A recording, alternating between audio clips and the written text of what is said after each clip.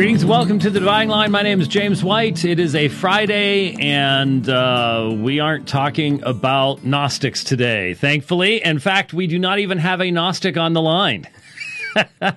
But we are joined today by one of our favorite people to have on. In fact, one of my fellow elders at Apologia Church is undoubtedly extremely happy that we have this gentleman on because he really likes him a lot. So I didn't do that just to make Pastor Zach feel good. But we are joined today from Colorado Springs, Colorado, by none other. I was going to cue up, Jason, I was going to cue up the Star Trek music, but I just totally spaced it. I'm sorry. I apologize for that. But because you would have appreciated that. Is there, yeah. You know, now which of the series is your favorite? I really like the original and the Next Generation. Those would be the top two. Okay, all right. So anybody who is not aware, Dr. Jason Lisle, the head of Biblical Science Institute, BSI.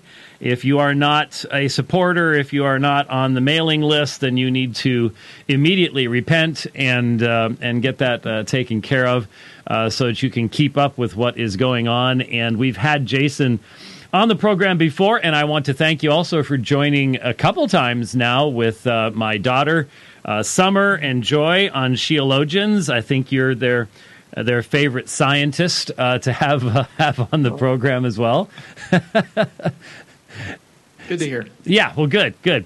So, hey, you're up in Colorado now, so you get to. I think is the star viewing just a little bit better up there than it was being stuck in Dallas? Oh well, yeah. I think it is. For one thing, I can get to darker skies easier. Right. Because when I was living in Dallas, I was on the outskirts of Dallas, but the light pollution was just horrible, and I had to drive at least 45 minutes to get to reasonably dark skies where you can see anything. Right. And now my backyard is comparable to that, and I can drive. You know, and if I drive. I can drive. I found a spot. It's about an hour out, but it's totally black. I mean, it's awesome. Yeah. So it's easier to get to darker skies. Oh yeah. Well, and I want to thank you. You're the one that sent me the link to the Google Maps overlay. Yeah. Isn't which nice? have they updated that, by the way? Not that I've seen. Yeah. But it's still very, very useful. And if people are wondering what we're talking about, obviously when if you don't own your own Hubble Space Telescope, which gets rid of all these problems, you have to be very, very concerned about something called light pollution. And man, I had no idea. In fact, Jason and I did some stargazing last year in July up in Evergreen. And I sort of assumed we'd be sort of out in the dark, but the reality is there's still a lot of light pollution, even thanks to Denver. Even out there, I was really surprised, and so you have to, if you can get out where it's dark. I learned that from you, and so I've gotten out to Flagstaff. So I've found a spot in Flagstaff that is supposed to be complete darkness and 8,000 feet. Nice. And man, I'll tell you, there are a lot of oh man, there are a lot of stars up there, and when you can actually see your shadow from the stars, you know that you're in a good spot. That's It's always cold.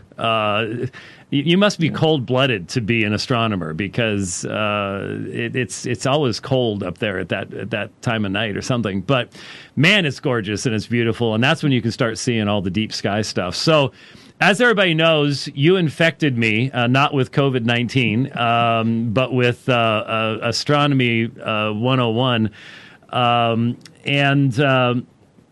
Ever since then, I used to travel a lot. We all used to travel a lot. Right now, we're just getting used to our cats and dogs and families and stuff like that.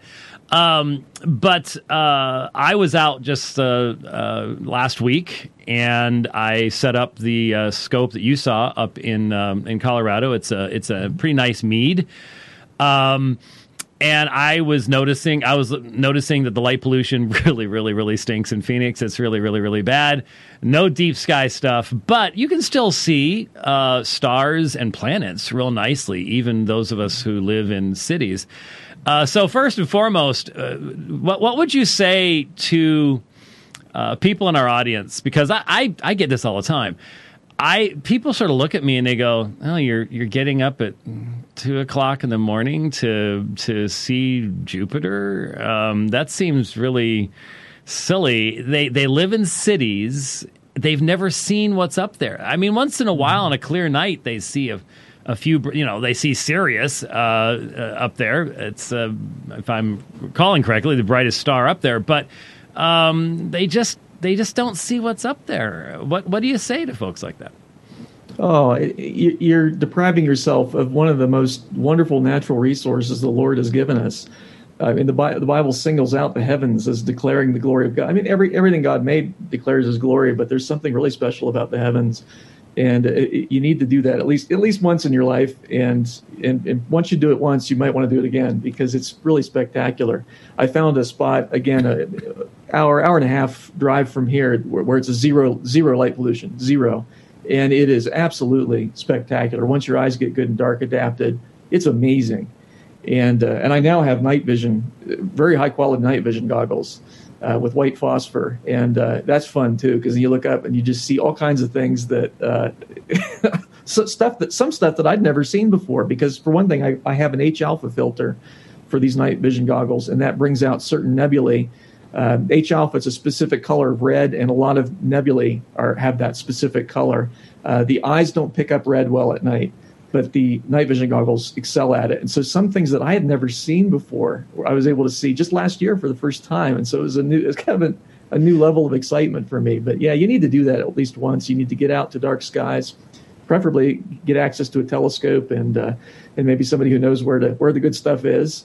And check it out. And of course, I do have a book that shows where all these cool things are at. The Stargazer's Guide to the Night Sky. If people get interested in that, they can get that on our website.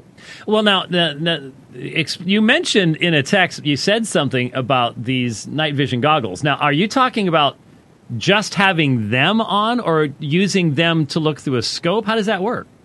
Yeah, both. The goggles themselves. I got them at zero magnification. So all it does, it doesn't make the sky look bigger. It just makes it 3,000 times brighter. And boy, does it look spectacular. And so just panning around is awesome. Wow. Then I can slap an H alpha filter on it, and all of a sudden, you can see nebulae just in the sky. I built an adapter for it, though, so I can stick it into my telescope as well. And boy, is that amazing. Well, so, of course you built an adapter for it. You're Jason Lisle. There are other ways to do it, but they require replacing the lens. I didn't want to do that. So I built a little adapter. It works really well. And you just slap it on there and stick it in. And boy, you should see the Swan Nebula with the H alpha filter. It's amazing. And so when you're here next time, if the situation allows for it, you'll get a kick out of it. Oh, well, definitely. I mean, right now we're supposed to, still scheduled to do something late July, early August, and I'm really hoping that all that still happens, or it's going to make 2020 a real bummer of a year if that all gets canceled as well. But so what you're saying is you can actually see nebulae, I guess the plural, without using the scope, just because you can't see them normally because of the faintness or just what? And the color. There are a lot of really spectacular nebula. Some of them are bluish, and those you can see in a telescope, and they look good. Right. The Dumbbell Nebula, the Ring Nebula. But then there's some that I've tried to look at in a telescope, like the North American Nebula. It's a big nebula, and it's red.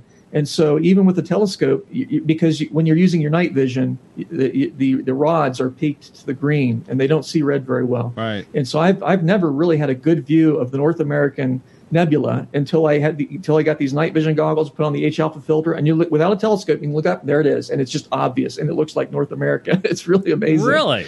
So, yeah, it's really spectacular, and some other ones too. The Lagoon and the Trifid, they just pop out, and the Lagoon is incredibly bright in H alpha. It's astonishing. The Eagle Nebula, which looks pathetic in a telescope even, but you put the H alpha filter on, and it's glorious.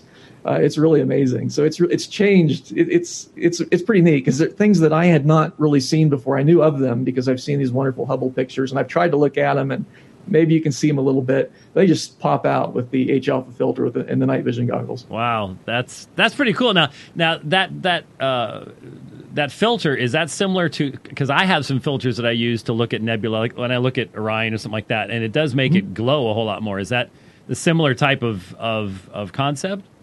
Yeah, normally the ones that you would use if you just for naked eye viewing, or for viewing through your telescope without night vision goggles, the ones you'd probably get would be an H beta filter, which peaks in the green, and another one, oxygen 3. Oxygen 3, yeah, that's what it is. Yeah. That's what it is, right? And those are great. But you wouldn't normally get an H-alpha filter because that filters everything except a deep red that your rods can barely see at all.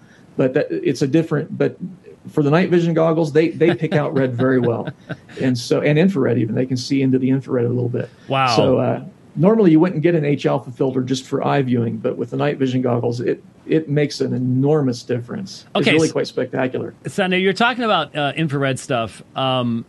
It's been about 20 years ago now that people started using infrared to probe into the center of our galaxy, because there's too much dust between us and the center of the galaxy to really be able to see a whole lot in that area. Right. But I guess infrared allows you to get through that. And so that's how they've done the tracking of stars to be able to verify the existence of Sagittarius A star. Tell us a little something about what that's all about. Yeah, we've suspected for a long time that there was a giant black hole in the middle of our own galaxy, but it wasn't until we started looking at the center of our galaxy. Sagittarius A is kind of the area that is the center of our galaxy, and A star is the exact location of this black hole. We've confirmed it now. And the amazing thing is we've actually been able to see stars orbit that black hole. Right. We've been able to track their motion for the last decade or so. And I even have one of the programs I have on my computer. It actually has those stars in their proper orbits, and you can speed it up, time lapse, and you can watch them orbit this black hole. It's astonishing. And within the last few weeks, even there was a new paper published where one of the innermost stars that's orbiting around there, they've been able to detect precession, which is where the orbits are elliptical, and their farthest point from the star, if Newton's laws were exactly right, that would never change. The longest point in the orbit would stay in the same location. But because of the physics that Einstein discovered, orbits precess. The ellipse actually itself rotates, so it makes a spirograph pattern if you watch it over time. And they've been able to confirm that within the last few weeks that this inner star has precessed in accordance with the equations that Einstein discovered. So it's a remarkable confirmation of general relativity. And it's just interesting physics. Black holes are awesome, and I have a whole chapter on them, or maybe 2 chapters on them in the book that I wrote on the physics of Einstein, because they're just neat. And it's neat to see confirmation that we do have one in our own galaxy. We actually think that pretty much all galaxies have a giant black hole in their center. Yeah, so don't you think using the Men in Black universe, don't you think Einstein was clearly an alien?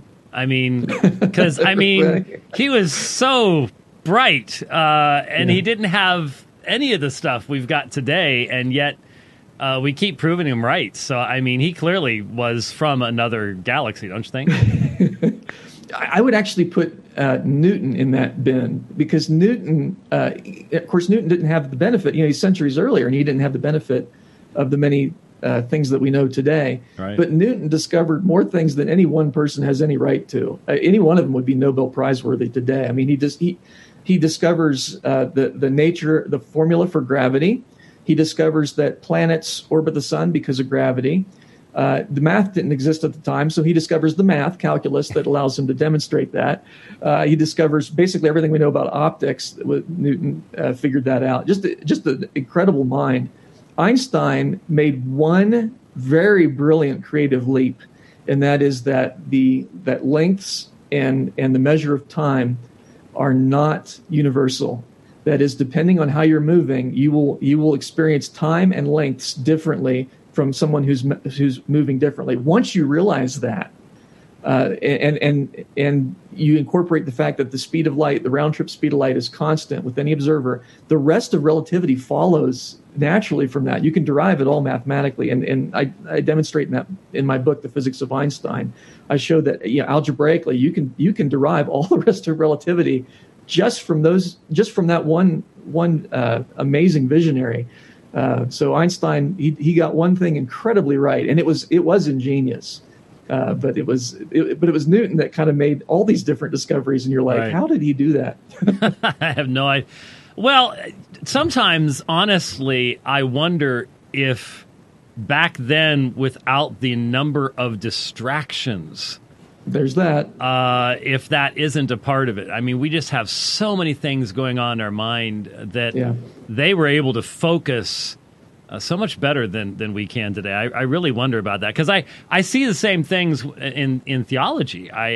You look at people a couple hundred years ago, and man, they could think deep thoughts and follow long processes of thinking, and it doesn't seem to be as common today. And I just wonder if it's all the stuff we have around us that has something to do with that. Now, going back to the center of our galaxy for a moment, I watched a documentary type thing about the discovery of all this stuff. And one of the things you were just talking about, the orbit of these stars, this massive black hole is able to take huge stars and whip them around at incredible velocities. Mm-hmm. I mean, the power is difficult for our little minds to even begin to imagine. Mm-hmm. Oh yeah, it's awesome. It's awesome. And the weird physics kicks in when stars get really close to the black hole. If you're far away from a black hole, physics works kind of normal. It's right. Things, people have. I've asked this question to folks. I said, what would happen if I took the sun and compressed it into a black hole? And people think, the Earth would just get sucked into it. No, the Earth would continue to orbit just as it does right now. There's nothing weird about that. You can orbit around a black hole until you get really close, and then once you get really close to it, the physics gets a little bit wonky. The physics differs from the expectations of Newton's physics. Newton's physics you can think of as an approximation that works very well if gravitational fields are relatively weak and if the speeds are relatively slow compared to the speed of light. But if speeds get close to the speed of light, or if the gravity gets very, very intense, as it does near a black hole, you can't rely on the physics of Newton. You have to use the better approximation, the physics that Einstein discovered. And you say, well, why even keep the physics of Newton? Because it's much easier. And so, much easier. And so, if you can get away with using the Newton approximation, you should, because it's far easier to work the math that way. The physics of Einstein gets into some very difficult mathematics. So, okay, I wasn't going to ask this, but what did you think about the movie? Oh, good grief! It just flew out of my mind. A couple years ago with the black hole. Interstellar? Yes, Interstellar. Yes. All right. I enjoyed it. The ending I thought was wonky. I didn't like the ending, but the rest of it was intriguing, and it was one of the most realistic depictions of a wormhole I've ever seen, and that's because they consulted Kip Thorne, who is one of the world's PhD in physics, expert on black holes and wormholes. They consulted him to get that right. They took some license, but you expect that. I mean, if I can enjoy Star Trek, I can appreciate taking license from science. That's right. But the planet that they landed on that's very close to a black hole and therefore experienced extreme time dilation, that was really neat. The amount was off. Gravitational time dilation is normally very, very small, and the energy required to leave a gravitational well where the time is that slow, it's not realistic. But nonetheless, it was a really cool concept, and it's true in principle that when you something orbiting close to a black hole, time slows down, and you don't realize it because everything slows down together. Your brain slows down, your watch slows down, and so it looks normal. But then when you come back out, you realize the rest of the universe has aged 20 years in what has been a month or so for you, and that's real physics, and we can demonstrate that happens. We've been able to measure it using atomic clock. We can't get very high speeds or very intense gravitational fields, but even in the weak gravitational field of Earth, we can measure gravitational time dilation using atomic clocks, and it's true. and it's exactly what Einstein predicted. So it was a fun movie, and the ending was a little strange, but other than that, it was pretty good. Well, you're actually right near one of the main atomic clocks. There, I used to be much closer because it's actually up in Boulder, is where they have the atomic clock, one of the atomic clocks that is used. Right. And the transmitters in Fort Collins. I have a clock over here that I use that gets the signal from the Fort Collins. Right. The radio transmission from Fort Collins resets itself to the atomic clock every night, so I never have to set it. It's exactly right. That's kind of neat. It is. It is. For astronomy. I remember. Hey, you'll be proud of me, but I was. Oh goodness. I think I was a teenager, maybe, when my dad told me about that stuff, and you could string up an antenna, and you could actually listen to that thing. I mean, it's as boring as all get out, but you could listen to that tick tick tick, and then and you get your exact time settings from stuff like that. So that was long before any of the watches and all the rest of the stuff that you've got today that you can do all that fun stuff. Yeah, even when I was in grad school, they didn't have. I don't think they had the clocks, or if they were rare. Yeah. But it was a local phone call, so you could call it. It's kind of neat, and listen to the signal there and set your watch by it. So it's kind of neat. And I'm sure there were a bunch of you guys there in Boulder who were complete nerds and geeks that were calling that number fairly regularly to make sure that your watches were spot on. That's right. We know who you all were. We suffered through your blowing the curve on every test and everything else. We've been there, done that, got the T-shirt. So anyway, so we've talked a little bit about there's continuing discoveries. Let's talk a little bit about. You read, I subscribe to space.com and stuff like that, and so you'll get all these articles and things like that. But obviously, so much of this, the vast majority, almost all of it, I guess, is pretty much written from a secular perspective now. So give us some insight. How do we enjoy all this information? I mean, there's supposed to be the new telescope that's supposed to be sort of taking the place of Hubble. I mean, they're not retiring Hubble, but there's supposed to be a new telescope that's going to be launched. James Webb. Yep. Yeah, and it actually uses. I mean, because Hubble's like 1980s technology. I mean, you got to give NASA props. They'll take really, really, really old tech and make it work forever. Yeah. Hubble's powered by a 486 computer processor. There you go. Yeah, but the neat thing about Hubble is it has four instruments in it simultaneously, and they can be swapped out. So it's not using the same instrumentation that it once used. The computer, yes, but the instrumentation that it's using, it's upgradable, and that was a really clever idea. Now with James Webb, it's not upgradable, so it'll go obsolete sooner. Oh, really? Well, why would they do that?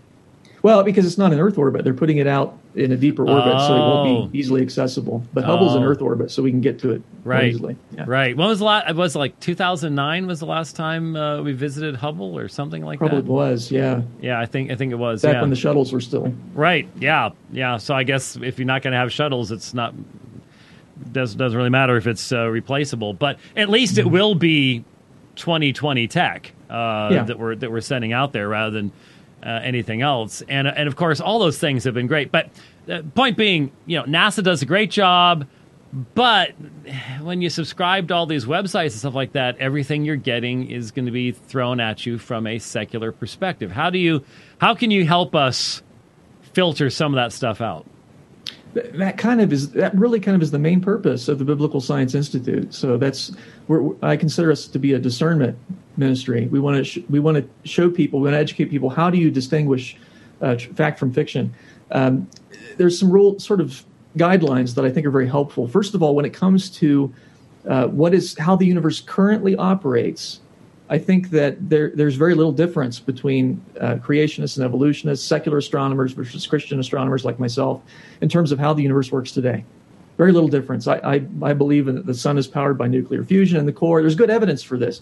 And the reason we would agree on that is because it's testable and repeatable in the present. It involves operational science. We can check it. If you disagree about how the sun is powered, we can check it. We can detect neutrinos coming from the core of the sun. We know it, and those are produced by nuclear fusion. So we know fusion is going on in there.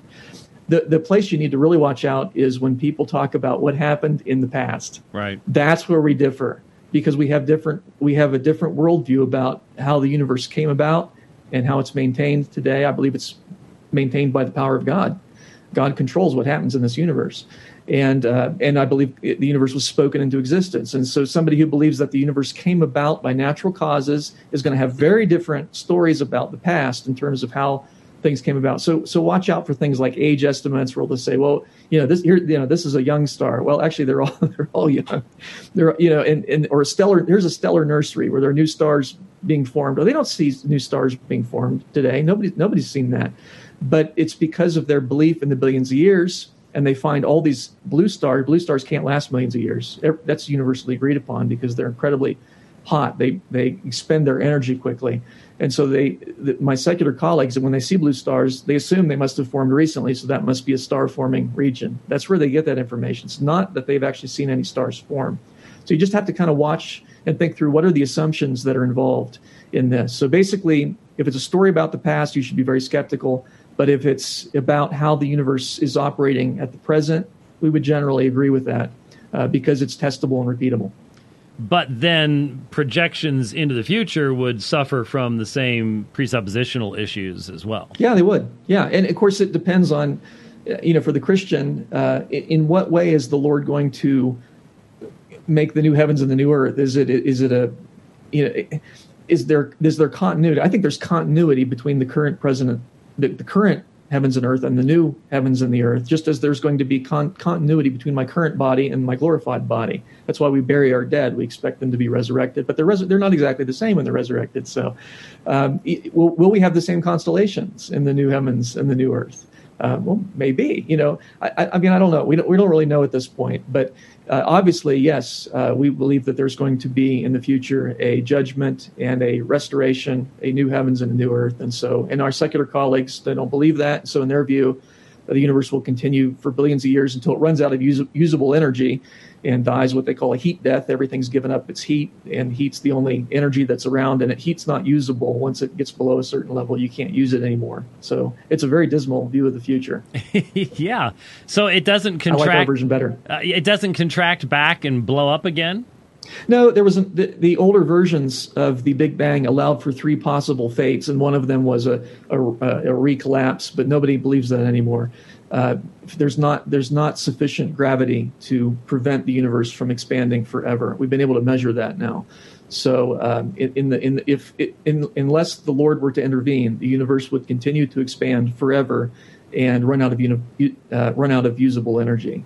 So there's no good ending. If you're a secularist, there's no good ending. That's depressing. For this universe.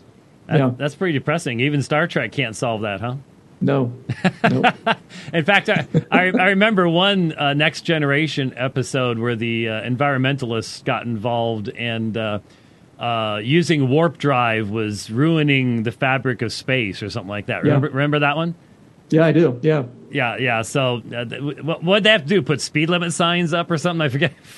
Yeah, well, actually, that's what they did temporarily. They limited the warp speed to warp 5. They would minimize the damage.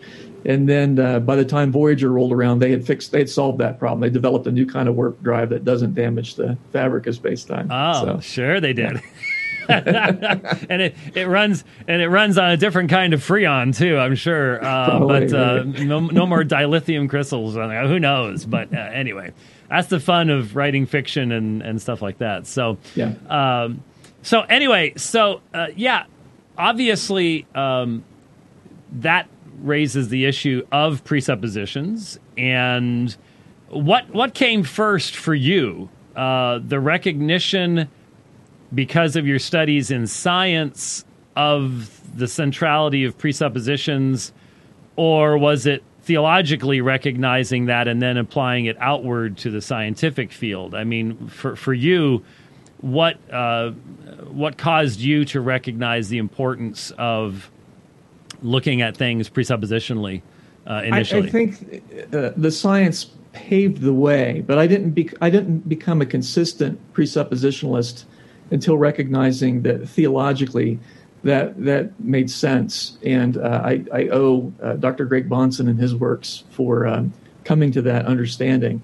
I was calling myself presuppositional because I knew that there was no greater standard than God's word, but I didn't really know, well, how then do you go about demonstrating the truth of God's word?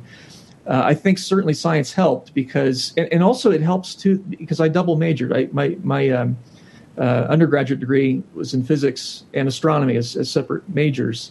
And in physics, there's very little disagreement between Christian physicists and secular physicists. There's very little difference of opinion because it's all operational science. In astronomy, there's differences because astronomy, a lot of it involves reconstructing past events.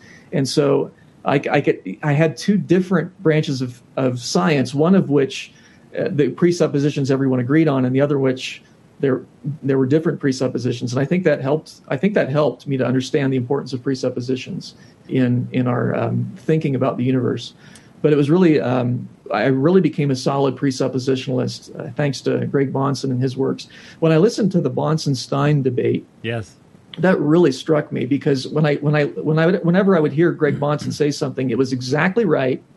It was intellectual. It was scholarly. It wasn't just just me and my Bible. It was scholarly. He put some thought into it, and it was scriptural. It was thoroughly biblical, and that impressed me.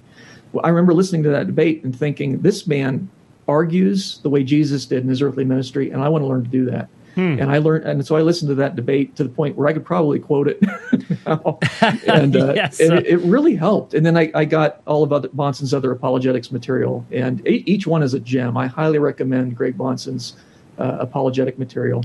And what I've tried to do is, now Bahnsen was a biblical creationist like myself. He was a 6-day creationist, and but he wasn't a scientist. And so what I tried to do is take that methodology, the presuppositional methodology, and really push it in creation circles, because most creation scientists are not presuppositional, and that's a shame because people think that you're giving up use of evidence. No, you're not. In fact, you're increasing the value of that evidence because if you really understand presuppositional thinking, all evidence is evidence of the biblical God as spelled out in Scripture. So it was really Bahnsen and the theological implications of it, the fact that it's so biblical, and the recognition that you can't give secular man and say, yes, you're the judge, and your mind is more than sufficient to judge God's word, because that's a lie. It's not true. God's word is the ultimate standard by which your mind will be judged.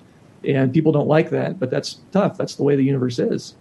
So when did you first hear the Bahnsen-Stein debate? I had already started at Answers in Genesis, working there. So it had been 2004, 2005, around there. Oh, okay. And I very quickly got a hold of the rest of his materials, and I wrote The Ultimate Proof of Creation, that book, which is an introduction to presuppositional apologetics. Hopefully, that book was designed to introduce presuppositional apologetics into the world of creation scientists, basically. Well, I think it has had that impact. I am encountering more and more people who are focused, especially in the creation area, that are recognizing that. Of course, I would argue the only way to be consistently presuppositional is to be reformed. But that's a whole other issue. As far as there's a lot of folks in that field that wouldn't want to go that far. But I think you're sneaking something in there in the process. But be it as it may, so 2004, so that was 9 years after Greg passed away, and so then do you want me to sign an autograph or something for you for the fact that I actually knew him and stuff like that? Does that make you? Are you impressed? I'm trying to find anything. I'm impressed. I'm trying to find anything. I regret that even though our lives overlapped, I never had a chance to meet him or even knew about him until after he'd passed away. And I really admire the man. He was a gem, and he wasn't just a brilliant scholar, but he sure had a heart. He had a heart for Jesus. You could tell he loved people, and he wanted to be winsome in the way that he presented things. And I try to emulate that as much as I can. I think Bahnsen was very Christ-like, and I admire that in any Christian, but especially in a Christian scholar. That's just neat. And a friend of mine actually gave me a book on one of Bahnsen's books where he had signed it. So I have his autograph. There you go. That's as close as I can get at this point. But he's going to get a big hug from me in heaven. So obviously you've listened to his final sermon. Yes, I have. Yes. Oh, what a gem. Isn't that amazing? To live as Christ and to die as gain. What a gem. Yeah, because he knew he had been told this was going to be his third open heart surgery. Yeah. And he had been told, and diabetes was the underlying issue with all of this stuff, of course. That's just a terrible disease. And he had been told, but most people don't survive the third time. And so he basically got to preach his own sermon, his own funeral sermon, which was, that's a tremendous privilege, really, when you think about it, to get to preach your own. So, folks, if you haven't listened to Greg Bahnsen's final sermon, it's available online. It's easy to find, Google. I, of course, listened to it on a cassette tape initially. So that would have been like in January, February of 1996. He died in December of 95. And within 6 months of Gordon Stein, which is also very, very, very interesting when you think about it. But have you ever heard his debates with the two debates he did with homosexuals? Because he wrote on homosexuality, too. Yes, I think I have, but it's been a while. I think I've listened to all his debates. Wow. Okay. So the reason I mention that is I had a tiny little part in that happening because he had been scheduled to go to Omaha, Nebraska to debate Jerry Matitix, formerly of Catholic Answers. He was sort of on his own by that particular point in time. I think this was 94. And so he was supposed to be debating Jerry, and then the opportunity to do the debates on homosexuality came up. And so he called me and asked me to take his place and do the debates up in Omaha, which I did with Jerry Matitix. I don't think Jerry was happy about that, but I did get a chance to do that, and that's what freed him up to do the debates on homosexuality. So there was a little something, little bit there. It wasn't like we called each other up and we're buds and stuff like that. But let me put it this way: if I'm going to call someone to take my place in a debate, I've got to figure like we're pretty much on the same page. If I'm going to trust them to do something like that. So yeah, we did have that connection, and his dad was in the Phoenix area and was involved with. I was involved with preaching an ordination sermon for a dear friend that his father was involved with. So we had some connections, and a lot of people don't know this, the debate that I did with Patrick Madrid on Sola Scriptura in San Diego was at Bahnsen's church. Oh, yeah. And that was actually before his death. So I think he just wasn't, I think he was out of town at that point. But and they did not have air conditioning, and it was very hot. So I just thought I'd mention that while you're passing. But anyways, so yes, you've the book. Make sure people know the book that you're referring to. They can get it from you. They can get it from Amazon. What? Yeah, help us out if you get it on our website, biblicalscienceinstitute.com, but you can get it from Amazon as well. It's fine. And the book, The Ultimate Proof of Creation, that's the one that I wrote that tries to bring the Bahnsen stuff down even a step further. People say, Bahnsen brings down Van Til, and I've tried to bring down Bahnsen a little bit. Right. Everybody can understand it. So. Right. And obviously, when people see the title of that book, they're not thinking primarily apologetics, though. They're thinking they're going to be getting something about the age of the earth or something like that. And it touches on that, but that's the point, though. I want to draw people in.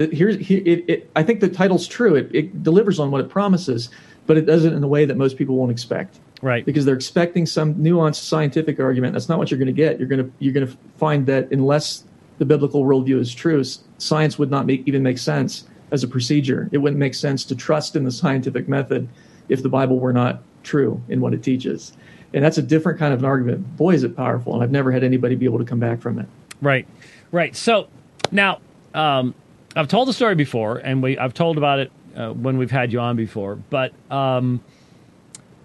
we were speaking together with Emilio Ramos in Dallas at a conference there, and you said, hey, on Saturday we get done at like 3 o'clock in the afternoon. how would you like to go stargazing? Now, I had never done that. I had wanted to. I had looked at telescopes. I had an interest in these things. I had a science background, science major, but it was biology primarily. But I was still interested in those things. And anybody who does a degree in physics is just really weird. Let me just mention that in passing. So we went out. You set up your 16-inch Dobsonian out there well, actually it was right next to a road, which was the best we could do, I suppose. But there were a few times. In fact, didn't a cop come by once? Am I remembering that correctly? He said we could set up there, but I couldn't park my car where it was. So that's right. Yeah. That's right. Anyway, so we went out there, and it'd been a long day. We were a little tired, and I've noticed that you have a hierarchy of celestial stuff to show people. You know what's up there, and you put it in order, so you don't start with all the cool stuff up front necessarily. And then people get bored as they go along. You wait till to throw them some good stuff. And you were doing that in Colorado last year because I had focused in on Saturn before you did. You were holding that one off to a little bit later on. So you got to save Saturn. There's nothing better than that. Oh no, there isn't. It's glorious. I think Jupiter and its moons are pretty cool. And of course, when you did show us Saturn, you start whipping off all the names of the moons and all the rest of this stuff. I had no idea about a lot of that stuff. I've done a lot of reading on it since then, and some of just the moons of the gas giants are fascinating in and of themselves. They really, really are. But one of the last things you did, now you had mentioned being able to see galaxies, and so I had asked, I'd really like to see a galaxy, and so you moved over to the Andromeda Galaxy. And that's the first time I'd seen anything like that. And so I'm like, okay, now that's pretty cool. And the interesting thing is, and I bet you can you see that clearly with the night vision goggles? Oh, yeah. I bet, No because I finally saw it without a scope or binoculars, with my not so good eyes, up there in Flagstaff at 8,000 feet in total darkness. And then it was like, how can I miss that? I mean, it's right there. It's the farthest thing that is detectable to the unaided human eye. Is the Andromeda Galaxy. Yeah. So all the other galaxies would not be visible.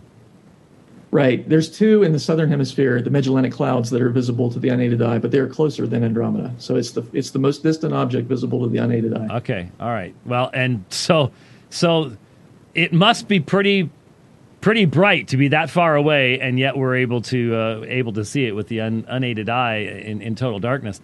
So I was pretty amazed by that. And then, of course, you did Saturn, and yeah, that's beautiful, and all the rest of that stuff. But that's not what got me. None of that was what got me. Do you remember what got me? Alberio, yeah. Which is I think it was one of the very last things that you showed us. Was Alberio. And when I walked up to that scope, and if people don't know, a 16-inch Dobsonian is, how long is that thing? Is it about 6 feet. Yeah. And it's actually a 14-inch. Oh, 14. Oh, I thought it was 16-inch. Okay, all right. I was giving you a little extra there, pumping up the stats or whatever. So there is a 16-inch version, but the base plate goes from 60 pounds to 90 pounds. It gets really heavy. Well, really fast, I was stunned. Your car is not big. I don't know how you got all that in there. But it's a Camry. It's got a big trunk. So that helps. Still, yeah. I was just amazed at how you were able to pack that all in there. I'm sure you have a computer program that you designed and wrote yourself that told you how to do that. But anyway, yeah, I walk up to that thing, and I can still remember. I look through the eyepiece, and here is this glorious gold star, and right next to it, this glorious blue star. And it did. I don't know that it struck me that night, but it has certainly struck me since then. I've looked at a lot of doubles through my scopes. I've never seen a double that can compare to Albireo. I just can't. The color contrast is stunningly striking. It really is. And then the thought that crossed my mind always is, who was the first person to realize that was a double star? Because you can't resolve it with the naked eye.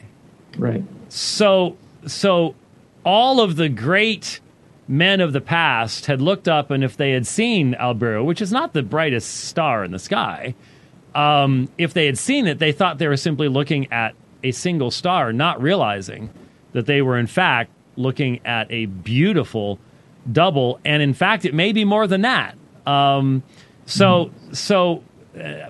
My reading has told me it's about 450 million light years away. Is that approximately? No, 415 light years. Okay, 415 light years. That's right, not million, but it's 415 light years. So it's sort of in our neighborhood, I guess you would say.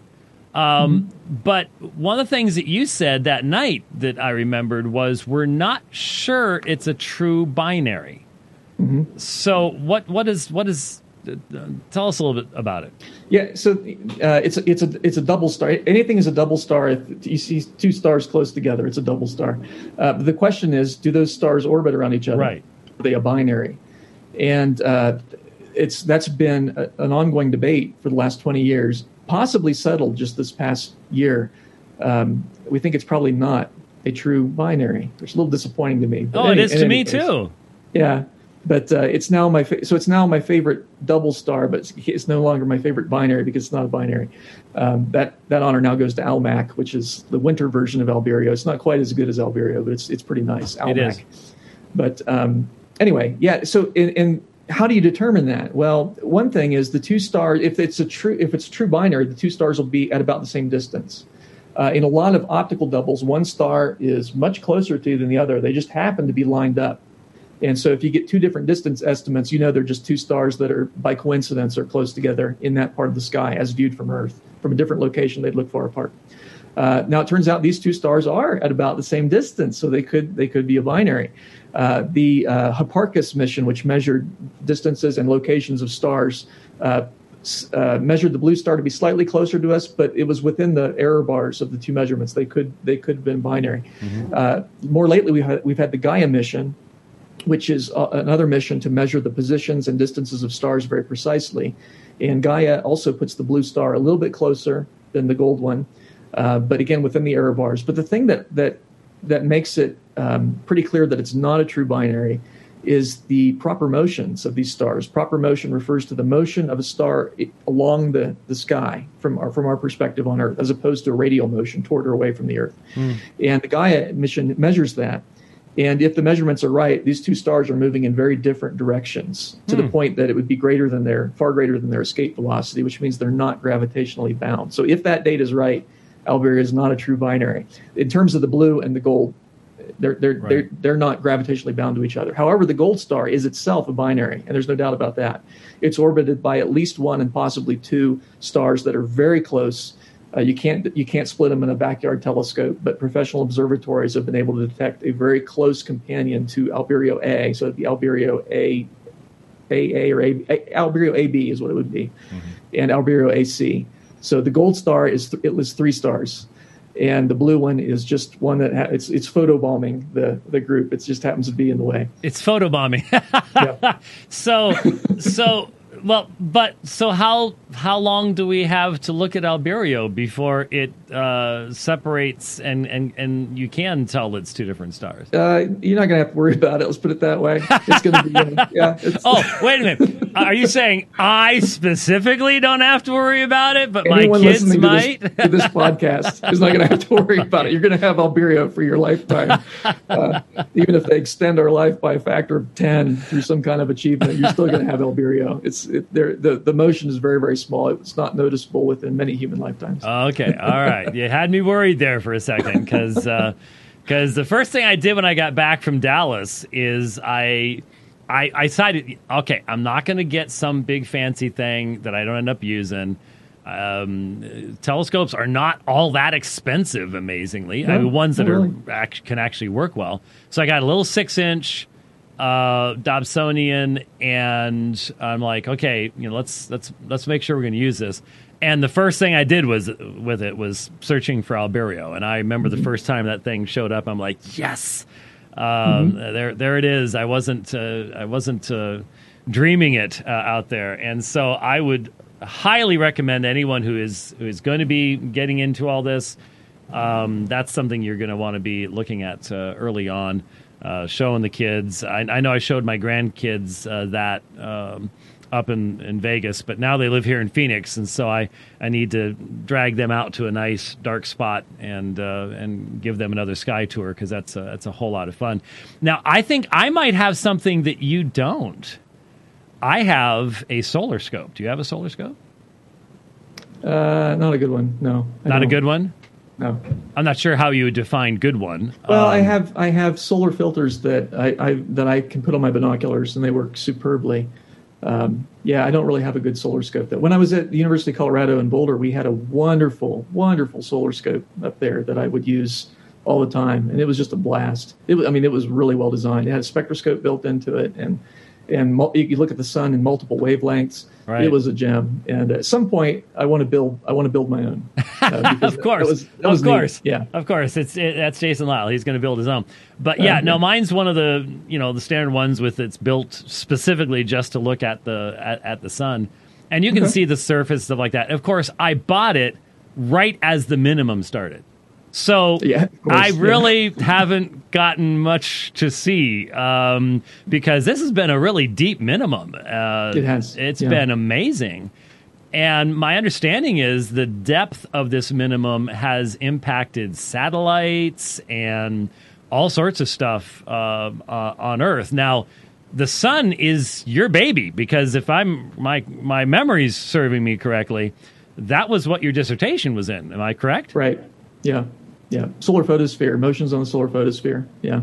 Yeah. So, tell us a little bit about when you and I are talking about a minimum. What are we talking about? Yeah. So the sun goes through a 22-year cycle where the magnetic field flips every 11 years, and then it flips back. So the whole cycle is 22 years. And the sunspots correlate with that. Sunspots, during a certain point in that cycle, you have a lot of sunspots on the sun. And then at the other point in the cycle, you have very, very few, if any. And so every 11 years, you get a boost in sunspots. And that's part of that magnetic reversal. The sunspots are controlled by magnetism, if you're wondering what the connection is there. The sun's magnetic field is really interesting. It's different from Earth's. We have the north and south pole. You have a simple, let's call it dipole magnetic field, north pole, south pole. The sun has that, and it has what we call a poloidal, a toroidal field, where it wraps around east-west. And there are like two belts, one in the northern hemisphere, one in the southern hemisphere, at least two belts. And the sunspots almost always occur at the latitudes of those two magnetic belts. And so you'll notice when you look at images of the sunspots are not randomly distributed across the surface. They form two rows, one in the northern hemisphere, one in the southern hemisphere. And that's where those two magnetic belts are. A little piece of magnetism will pop up from that belt into the surface, and the two sunspots will form usually. Sunspots usually form in east-west pairs, and they have opposite magnetic fields because the magnetic field's going up one and down the other. So there's little hail pairs, really kind of amazing. And those belts move over the course of 11 years. They move toward the equator, and then they kind of cancel out when they get around the equator, and then you have very few sunspots. And the field flips then, and then you start a new cycle. A new belt forms at high latitudes, and then it's every 11 years, like clockwork. Wow. But some years are better than others. Yeah. Some years you get a solar maximum, you have lots of sunspots. Other years you have a solar maximum, you have relatively few. And there was a period of time, I believe in the late 1600s, early 1700s, somewhere around there, where you had the Maunder minimum, where you had very few sunspots. And it correlated with cooler temperatures as measured in Europe. And so sunspots do have an effect on Earth weather, far more than anything human beings have done, by the way. Far more. Yes, I'm well aware of that. We can print all the funny money in the world, and it won't have as much effect as that big burning fusion engine in the sky is going to have. No two ways about it. That is the sun is fascinating. It is neat to live in a day where we get to know things that have just simply never been known before. I mean, anything you're talking about right now regarding the sun's surface and the period of sunspots and the minimums and the whole nine yards. This has only been known for literally a relatively few number of decades. Mm-hmm. And there's still stuff, obviously, that we have not thought through. In fact, this is one thing that scares me, and I bet you observe this all the time.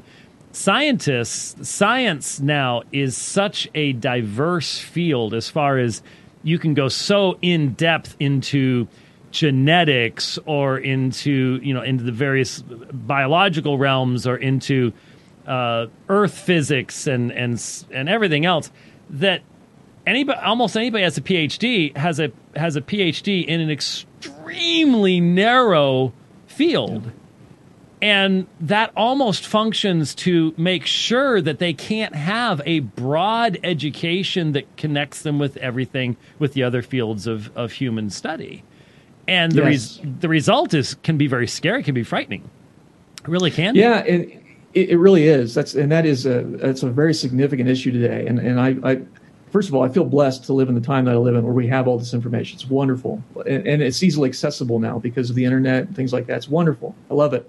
But one of the problems is when you specialize, because so much is known, you can only be an expert in a very narrow field of study. And that's something, by the way, I recommend to Christians who maybe don't have a lot of education in science. And don't be intimidated by somebody who has a PhD in a particular field. I'm sure he knows that very nuanced field very well, but that doesn't make him an expert on everything else in science. It really doesn't. Mm-hmm. And so don't be intimidated.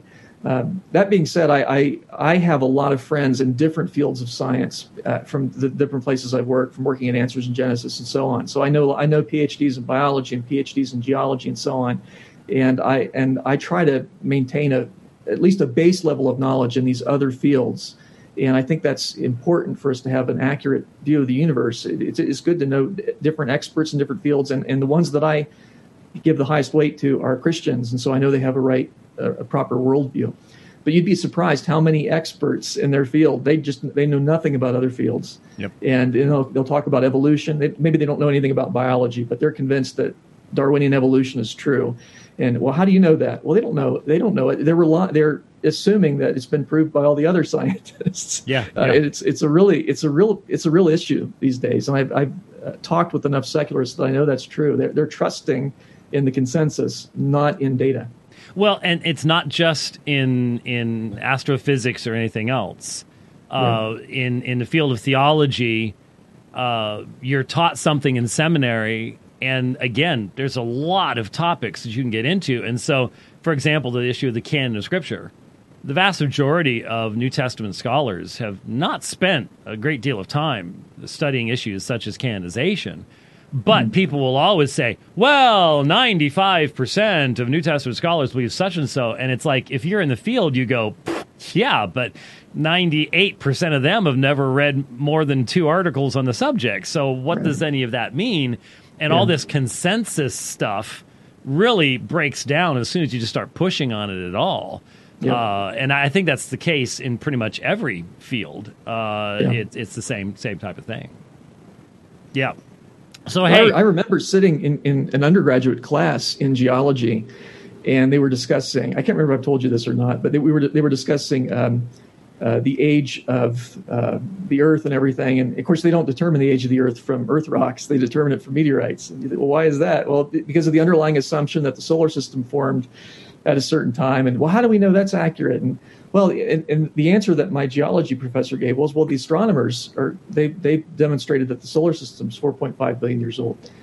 Fast forward a few years later, I'm in grad school, and we're talking about the radiometric dating and the dating of the sun, and how do we know that the sun's really that old? And they say, well, the geologists have demonstrated the Earth's that old, and so on. Each was relying on the other for their evidence, and I thought that's really telling, because they're obviously not communicating. No, it's an issue. No, it is. It's a major issue, and as you said, you started Biblical Science Institute to try to help get all of us up to speed, so people can look up Biblical Science Institute online, and they can subscribe. I believe you have is it a monthly newsletter?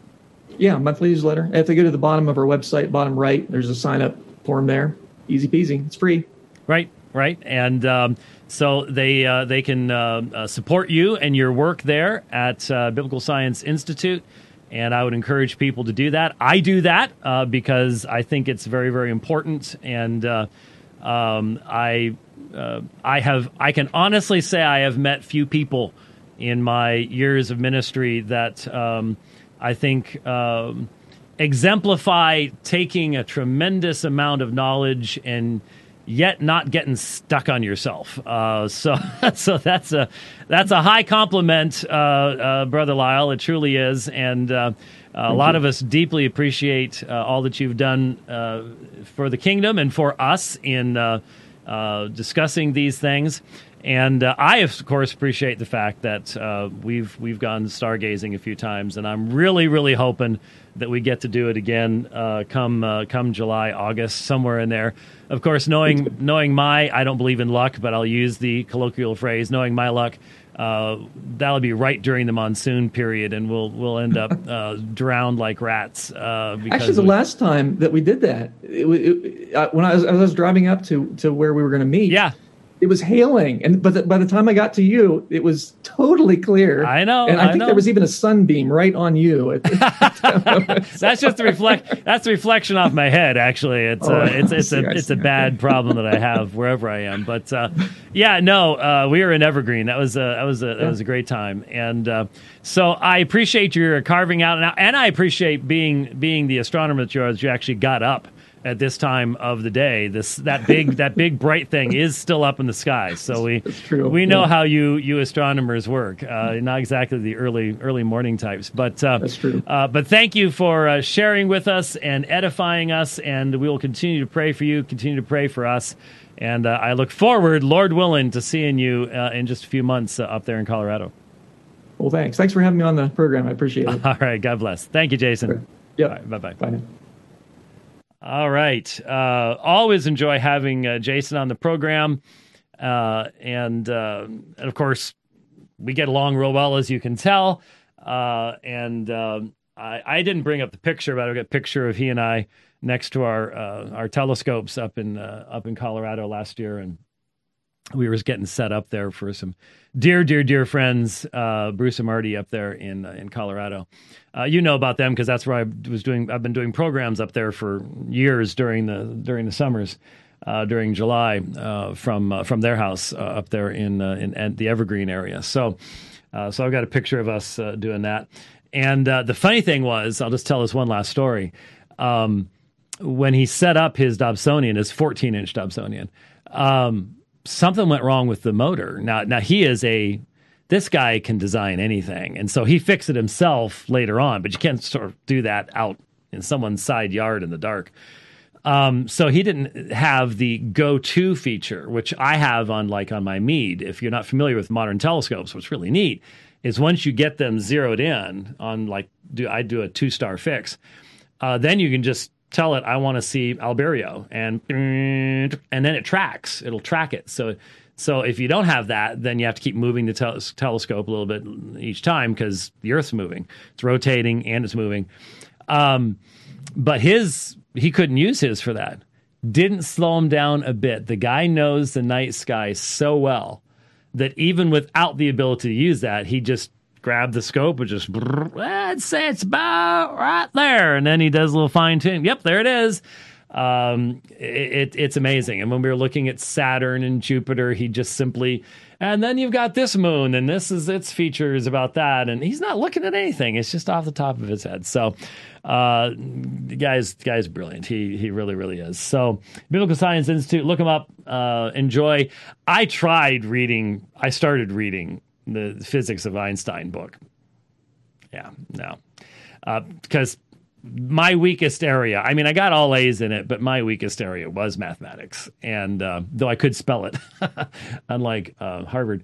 Yeah, it was deep. It was very, very deep. So anyways, thanks, Jason, for joining with us. Now, I do want to discuss a couple other things. I have to admit, there is some weird stuff going on with Pope Francis. Pope Francis. For Earth Day. Now, Earth Day was it Wednesday? I think it was Wednesday this week. Tuesday or Wednesday. It was sometime earlier this week. Earth Day brings out a lot of loonies. Not quite as many this year because they can't come out anyways because they're hiding in their homes. But Pope Francis is, let's just put it this way. There are a lot of Roman Catholic Marxists in South America, and he's one of them. He's just, he would not really stand out as being overly odd in South America. Liberation theology and Marxism have always been bedfellows. And there is currently a Marxist, full-blown Marxist Bishop of Rome. That's just all there is to it. But he's more than just your standard everyday commie. We have failed to care for the earth. We have sinned against the earth, the Pope said during his Wednesday audience. And how does the earth react? There is a Spanish saying that is very clear about this. It goes, God always forgives. We humans sometimes forgive and sometimes not. The earth never forgives, he warned, departing from his prepared text. The earth does not, listen to this, the earth does not forgive.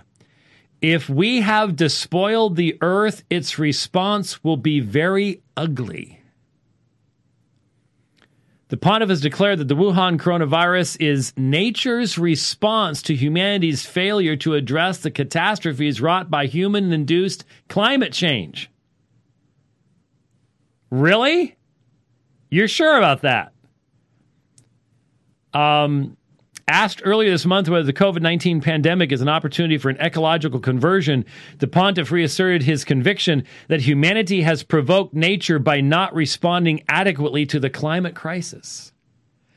That's paganism, folks. I mean, okay, buy into all the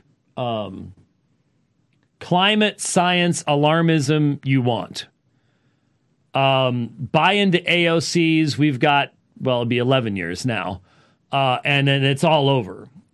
And, of course, you can go back every single generation, going back to the 70s, has had the same thing. You know, we'll never make it to the 80s, we'll never make it to the 90s, we'll never make it past 2000.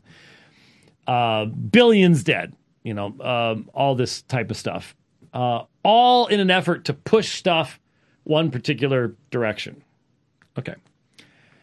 But a lot of this stuff becomes pagan. And what I mean is you've got Mother Earth, you've got Gaia.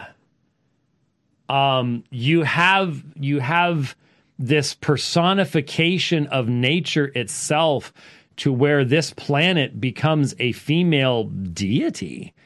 And the Pope's talking about the earth not forgiving, and the response will be very ugly.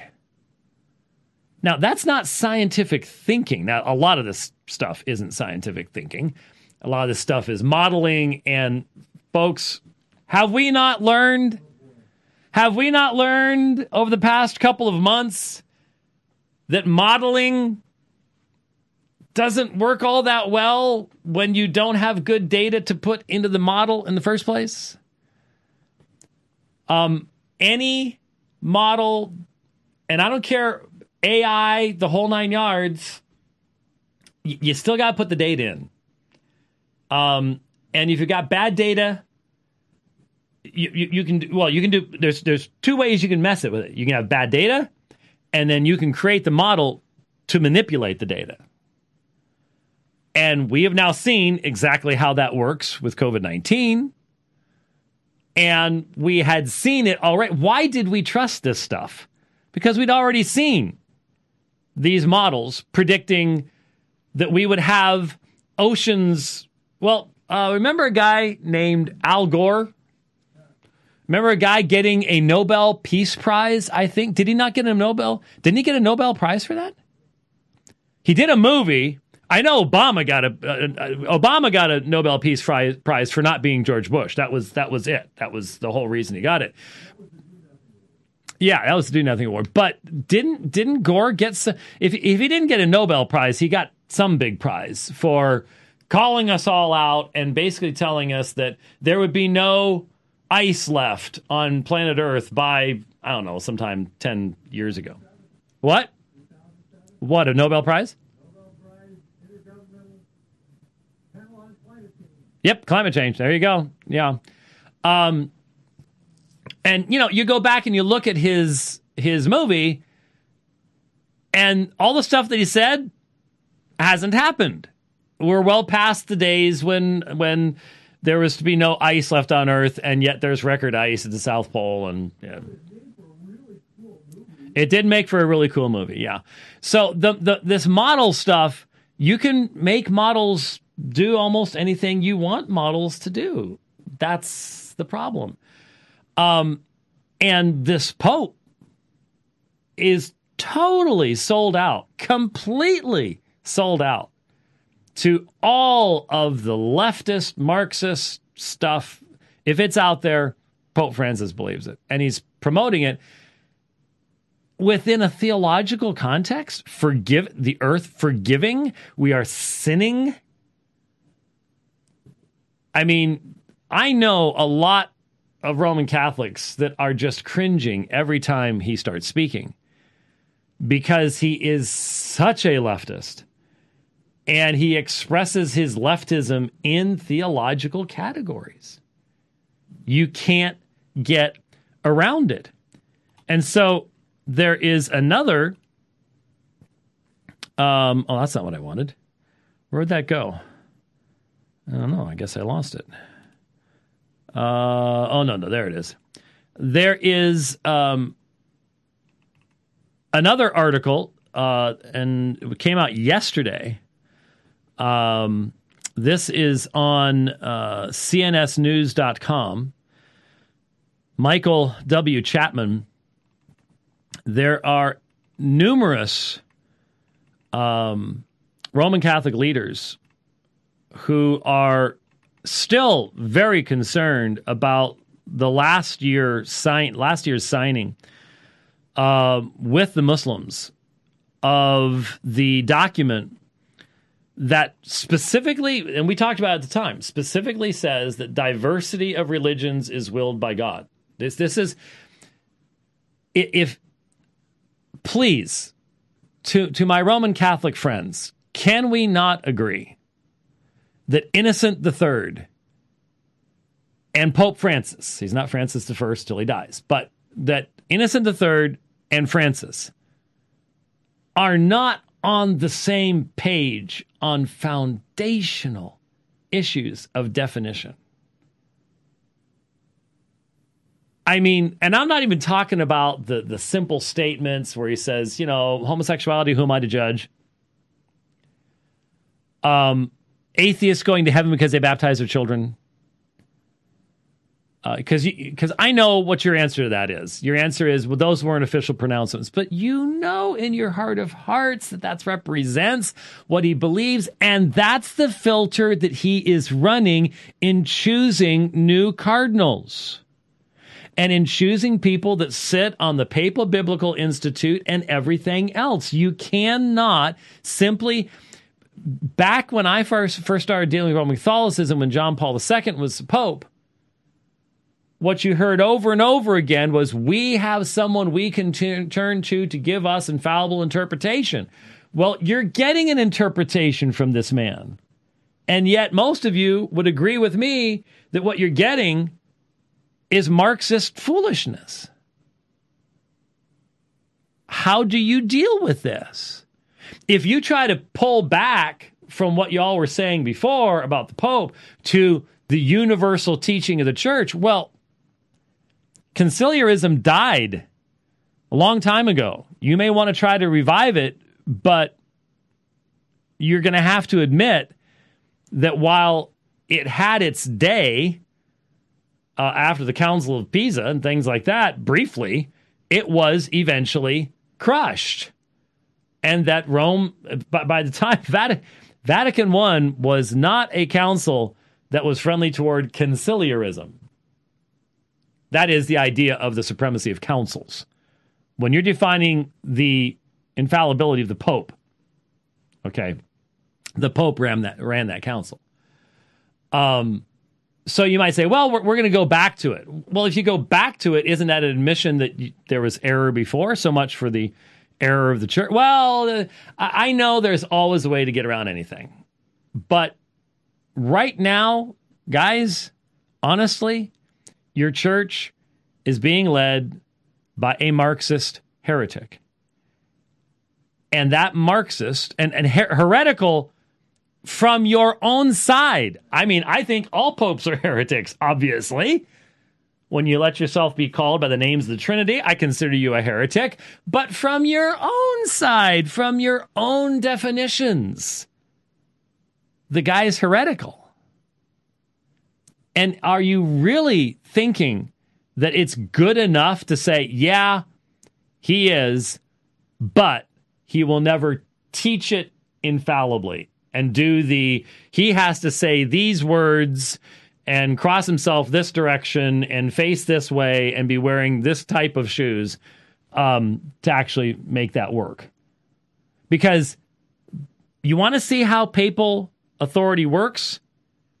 Look at who the next pope's going to be. Who decides the next pope? The cardinals. Who's stacking the deck amongst the cardinals? This guy. Who is assigning the people to the Papal Biblical Commission or to this commission and that commission? He is driving the ship hard left. You know that.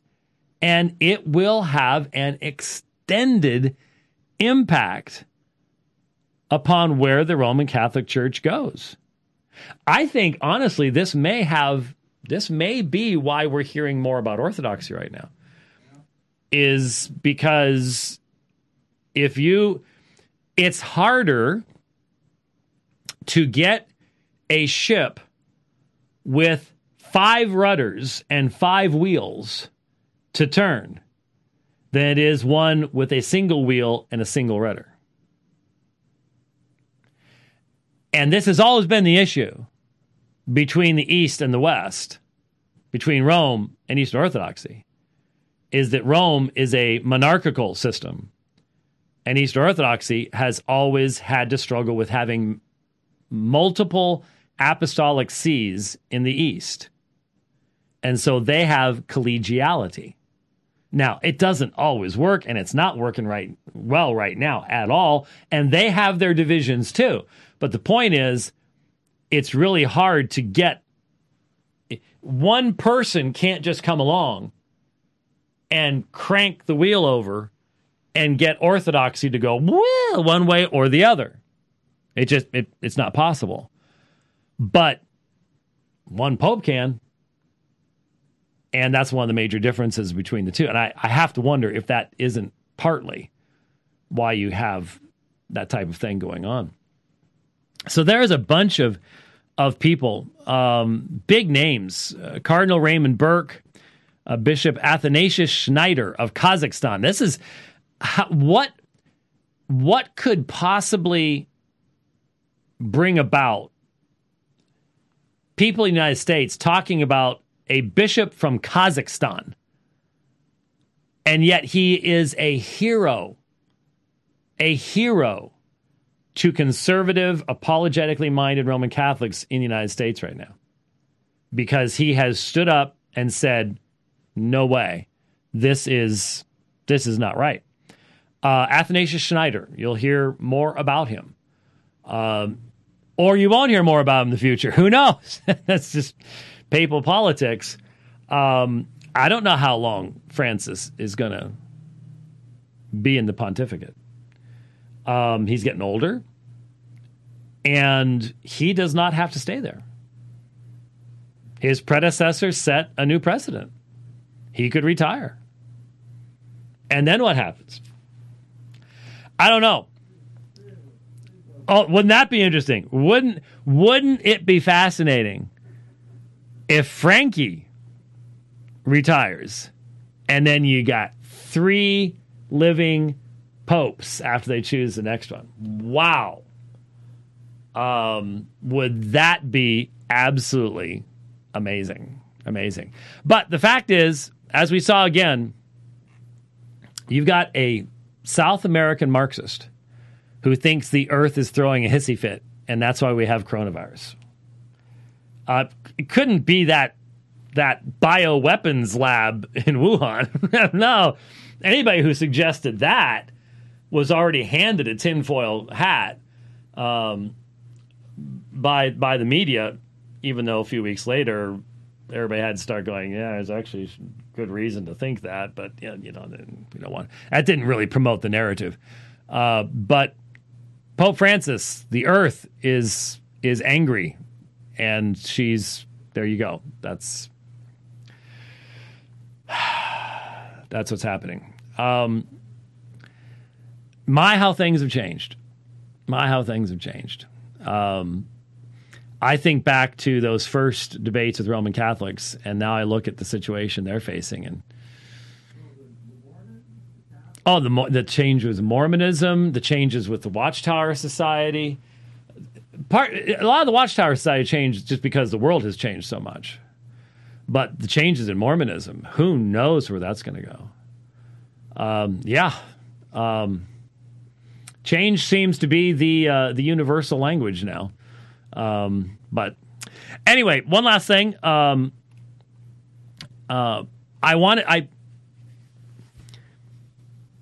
My mind is, as most of you know, is very strange, and it reviews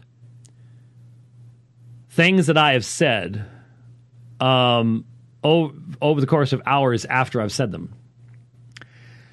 And once you get as old as I am now, you start asking yourself, did I make that point? Did I make that point? So when I'm thinking about a program, when I'm thinking about how I'm going to, what I want to be talking about and stuff like that,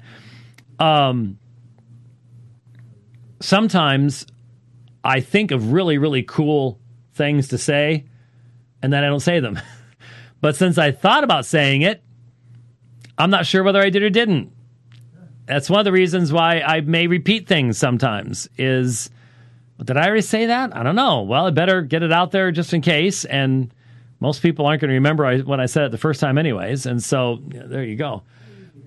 So one of the things that crossed my mind is yesterday when we talked about the Qumran material is I wanted to make sure that I communicated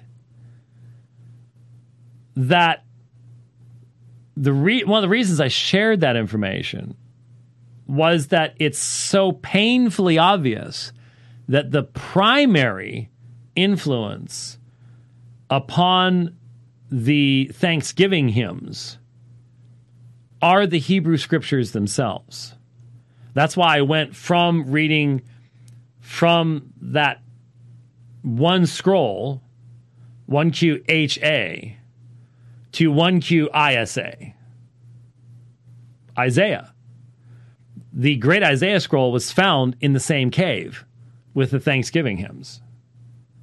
And so the first thought that should cross anyone's mind is that the foremost influence in anything that's found in that cave, when you're asking that question, is going to be, well, what else was it found with?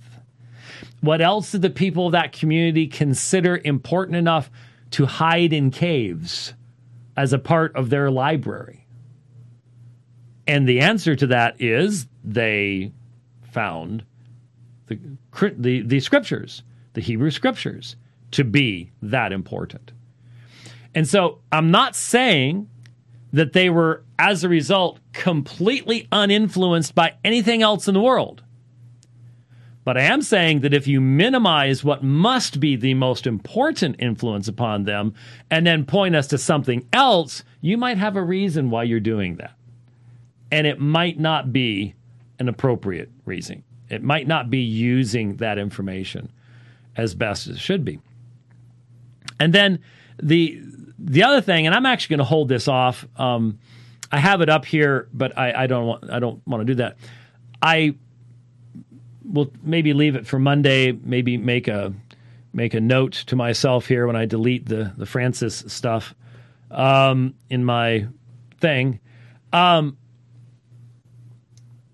want to make sure that everyone understood that the reason that I read from Isaiah 40, the reason that I made reference to that whole section, the trial of the false gods, where God says, tell me what's going to happen when he's got the false gods in the witness stand. Tell me what's going to happen, and tell me what happened in the past and why it happened. That means that the challenge that God makes to the false gods has to be a challenge that he himself can fulfill. And no matter what we do when we start talking about determinism, is we have to define whether we're talking about naturalistic determinism, whether we're talking about supernaturalistic determinism, we're talking about monotheistic determinism, polytheistic determinism. Are we talking about anything that can constrain God in what he can do? These are all categories. As I've pointed out, Ken Wilson is a determinist. If he believes that God knows the future, and he said God is atemporal, knows the future. If he knows the future, then he's a determinist. He is a form of determinist. It's not the same kind of determinism as Reformed determinism is, by any stretch of the imagination. There is no divine decree that is exhaustive in provisionist theology. But that doesn't change the fact that when you're quoting from scholarly sources, if you believe God knows what the end is going to be and where people are going to be, you are a determinist. Now, how he came to that knowledge, how that knowledge itself came into existence, different issue. Has to be discussed. That's why there is massive categorical differences between the Stoics, various groups of the Gnostics, between regular Gnostics, Valentinian Gnostics, in different forms of Manichaeanism. There are differences because that one term, determinism, is extremely broad, and there are numerous factors that have to be brought together to define what is being said. And so I hope that you understood the reason why I was looking at Isaiah 40 is to establish that the God of the Hebrew Scriptures has a decree. By that decree, he has complete control over the natural realm. That's what the whole point of Isaiah 40:26 was he brings forth their host, not one of them is missing.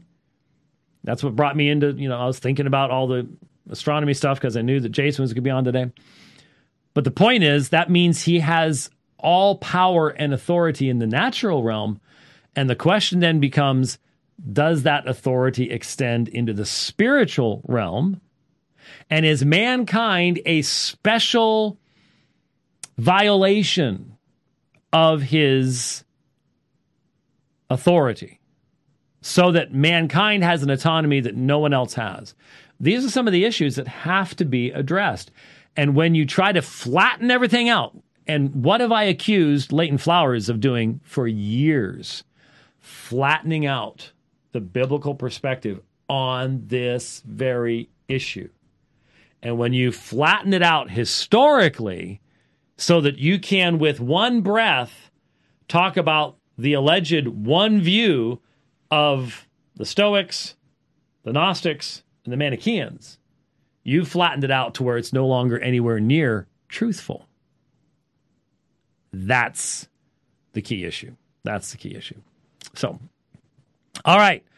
Thanks for listening to the program today. Thanks again to Jason Lisle, Biblical Science Institute. Look him up, support him. Get his books. They're really, really good books. I can highly recommend them. I can't understand one of them, but the rest of them are really cool. And Lord willing, we'll see you on Monday. God bless.